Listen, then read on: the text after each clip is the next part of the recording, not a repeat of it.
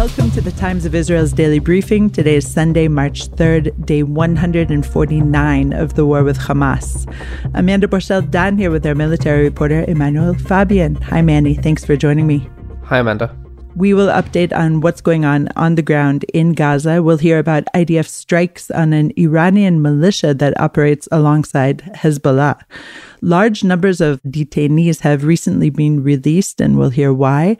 And we'll also hear about how one rescued hostage has resumed her IDF service. All this and much, much more after the break.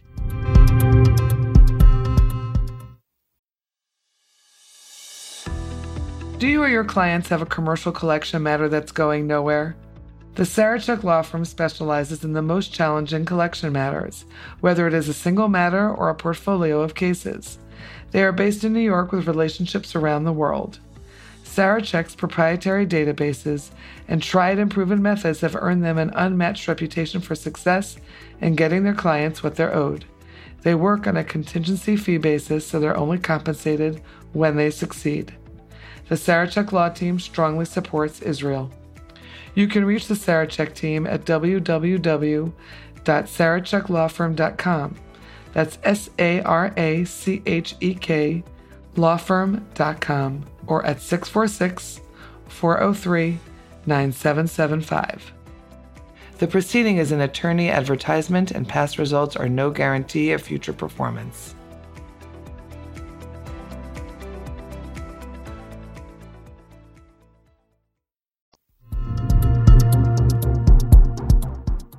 The Israeli military announced the deaths of 3 soldiers in the Gaza Strip Saturday, bringing the death toll since the ground offensive to 245. At the same time, yesterday, a rare barrage of long-range rockets was launched from Gaza toward Beersheba. And these aren't the only rockets to have come out of the Strip in recent days. So, Manny, what do you have to say about this uptick, in a way, of rockets? We've seen over the past few weeks very slight rise in the number of rockets fired from Gaza at Israel, mostly at border towns, at Sderot, at Be'eri, where people are beginning to return. And this comes as the army has also diluted down its forces in Gaza. There's a lot fewer forces inside the Gaza Strip, and that may be enabling Hamas and Islamic Jihad to be able to carry out these attacks. The one yesterday was rare. 4 long-range rockets were fired towards Hatzerim, which is a kibbutz and a nearby Air Force base just outside Beersheba. The rockets all missed the target. They all landed in open areas, so there was no damage or injuries, but it is slightly worrying that the army is beginning to allow people, residents of southern communities, to return to their homes. And there is still the threat of rocket fire. And I think, if I'm not mistaken, that credit was taken by Islamic Palestinian Jihad. And we tend to concentrate on Hamas, or at least attribute everything to Hamas. But in fact, there are several other terrorist factions. So tell us what you know about the status of Islamic Palestinian Jihad in Gaza right now. So Palestinian Islamic Jihad is smaller than Hamas, but it is similarly being dismantled as Hamas is. So the army is targeting both groups, although it doesn't usually announce as to which group it's targeting, but they are being targeted all the same. Interestingly, on Saturday, there was an airstrike that the army did specifically say it targeted Islamic Jihad operatives. This was before the rocket fire. There was a group of Islamic Jihad members who were gathered at a Hamas site in Rafah in southern Gaza, and they were targeted in an airstrike. So there is still focus on them as well, but the army doesn't usually announce it. It just says it's targeting terror operatives from all the various groups. There are other smaller groups as well, like Mujahideen, which we know were the ones who had taken the Bibas family hostage. So there are other smaller groups in Gaza. You mentioned airstrikes, and it seems to me we're hearing a lot more reports of airstrikes in the past day or two. Would you agree? So overnight, there was a very large wave of airstrikes. According to the army, 50 sites were targeted within 6 minutes. So a very concentrated, large wave of airstrikes in the western Khan Yunis area. And this was to enable ground troops to move into new areas of Khan Yunis. So there's a few pockets in Khan Yunis where the army has not yet operated on the ground on. So these large wave of airstrikes were targeting all the Hamas infrastructure in the area, positions where they could launch attacks from, underground sites, and then following this wave of airstrikes, the ground troops moved in, and currently, as of this morning, are still battling Hamas in the area. We'll see later in the day if there are any developments there. Is this the new unit that suffered such heavy losses in the past several days? I don't know which specific units are involved in this offensive, but we know that the paratroopers brigade were withdrawn from Gaza on Thursday, and replacing them is the Bislamach brigade, which is the IDF school for squad commanders in wartime. So in wartime, they are converted into a fighting brigade. And in an incident on Friday, some of the troops were scanning a building which was later revealed to be booby-trapped. And the explosives killed 3 soldiers and wounded another 14, including 6 seriously. So a very significant and tragic incident which occurred very shortly after the brigade had begun its operations in Gaza. So they may be involved in this new offensive as well. Let's turn to the north, and the IDF has said it struck a vehicle in southern Lebanon targeting operatives belonging to the Iman Hussein division, which is an Iranian militia that operates alongside Hezbollah. According to the IDF, the operatives were involved in recent rocket fire in northern Israel, and it seems to me that we're seeing a pretty steep increase in targeted attacks on Iran-affiliated militias. So there are Iranian militias or Iranian-backed militias that come from Syria, and some of them are even just Lebanese who are just funded directly by Iran, just like Hezbollah, but they are separate. But they've been operating alongside Hezbollah recently, carrying out attacks. We also know that Palestinian terror groups like Hamas and Islamic Jihad have also been closely working with Hezbollah in Lebanon to carry out attacks. So this strike was carried out in Lebanon, near Nakura, which is close to the coast on the western side of Lebanon, and 3 members of this militia were killed in the strike, and they were, according to the IDF, responsible for rocket fire on northern Israel. We've also seen several strikes which Israel has not confirmed, but targeting Hezbollah members in Syria. So there's been a couple of strikes on the Syrian-Lebanon border, presumably Hezbollah members who are working to bring in shipments of weapons into Lebanon to enable it to continue its attacks on northern Israel.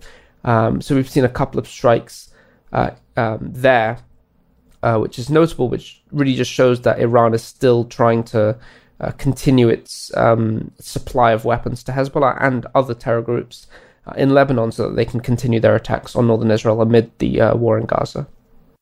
We'll get to a short break.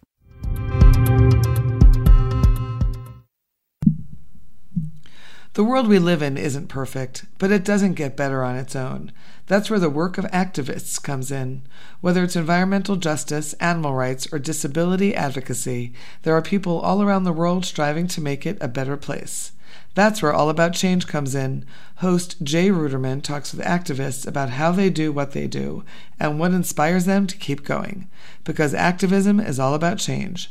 Listen to All About Change wherever you get your podcasts. And we're back. National Security Minister Itamar Ben-Gvir rallied at the release of Palestinian administrative detainees, claiming that they were not in fact freed due to overcrowding, as had been stated. These are detainees taken from Gaza. How many were released and on whose authority, Manny? So the detainees that were released are not, they're not Gazan detainees. We're talking about administrative detainees who are due to be released anyway. So according to the Shin Bet and the army, these are Palestinians who were arrested in recent months. We've seen more than 3,000 or 3,400 is the latest number, arrests in the West Bank, and then 1,500 of them are affiliated with Hamas. And these are Palestinians who are suspected of involvement in terror activities, some of them less serious things like throwing rocks rather than planning a major terror attack. So the jails are definitely filling up. And at the same time, there are hundreds of terror suspects in Gaza that the army is also detaining and taking back to Israel. And they've basically run out of room. To the point where even in the West Bank, the army has slowed down its arrest raids. Over the last few days, only a handful of people were detained, whereas in previous weeks we were seeing 30 to 40 every night. So they decided, the army and the Shin Bet, to release a few dozen Palestinians who are administrative detainees, so they're being held without charge, those who are at a lower risk, and those who are due to be released in the coming month. So there would be more space for the more dangerous terror suspects that they want to hold in prison. Ben-Gvir claims that this was some sort of Ramadan gesture to the Palestinians, although the Shin Bet and IDF deny this. And the prison service as well, it says it has had no involvement, had no say in the release, because these suspects are just under Shin Bet jurisdiction, really. They're the ones that can extend or end their administrative detention. So yeah, it's an interesting one, and there really is, at least according to the army, there is just very little room left in the prisons to hold all of these suspects. Okay, so just to make a little order, because I had gotten it wrong at the outset, we're talking about West Bank Palestinians for the most part, but at the same time, in Gaza, there are dozens, if not hundreds, of Gazans who are also detainees? Hundreds, yes. Even thousands since the beginning of the war, but hundreds every few weeks. Many of them are just questioned in Gaza by interrogators, and then the ones that they believe are involved with Hamas or actual Hamas terrorists, then they take them back to Israel, and they put them in prison here for them to be interrogated and potentially charged in the future. We've heard rumors of Israel's Guantanamo, which is called Stay Teman, and there was a report a couple of weeks ago about how poor the conditions are there for these detainees out of Gaza.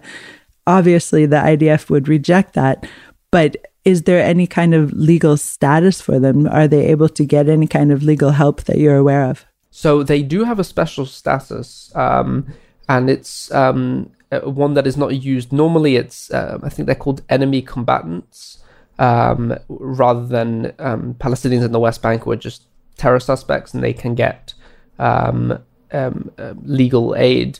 But these enemy combatants are in Sde Teman. It's a small airstrip and military base where they're being held right now. And then some of them do get taken to regular prisons later on. We know that many of the Hamas terrorists that were captured on October 7th in Israeli territory are all being held in Israel Prison Service jails, rather than at this army detention center. The army detention center is mainly to question them, find out who they are and what they're involved with. Sometimes they release them back to Gaza if they find out that they did nothing wrong and they're totally innocent. And we've seen in recent days as well, Palestinians being released back to the Gaza Strip after they have been questioned. And I just want to emphasize as well that this information that has been gleaned from these Gazans who are detained has led to real operations, correct? Right, for sure. There's been plenty of operations that have been carried out due to the interrogations that were carried out and the information they were able to extract from the Palestinians. I'll note one, the Hamas data center under the UNRWA headquarters. That was one that was found out due to the interrogation of terror suspects and Palestinians who were living in the area. Finally, Corporal Ori Megidish, who was kidnapped by Hamas on October 7th and later rescued from captivity in the Gaza Strip by the IDF, returned to active military service last week. But she's serving in a different post now, correct? Right. So she was originally a surveillance soldier at the Nahal Oz post, which is part of the Border Defense Corps, or in Hebrew, the position is known as Tatzpitaniot. I'm sure our listeners will know what that is, but after being captured by Hamas and taken to Gaza as a hostage, and then later rescued by Israeli forces, she was brought back to Israel, and she wasn't in her army service for a few months, so she was on a break, and she recently requested to be able to rejoin the army, to not be released completely, but to continue her service. So she has been given a new position in the Military Intelligence Directorate. For obvious reasons, the army is not detailing exactly what she's doing these days, but she will continue her service and complete her 2 years of army service. She was a relatively new recruit when she was abducted, so she will have the rest of her service now in the Intelligence Directorate. And we wish her well. Manny, thank you so much for joining me today. Thank you. Thanks for listening to the Times of Israel's Daily Briefing. Please check out another installment tomorrow. This episode was produced by the Podwaves. If you have any questions or comments about this or any other episode, please drop us an email to podcast@timesofisrael.com. Until tomorrow, shalom.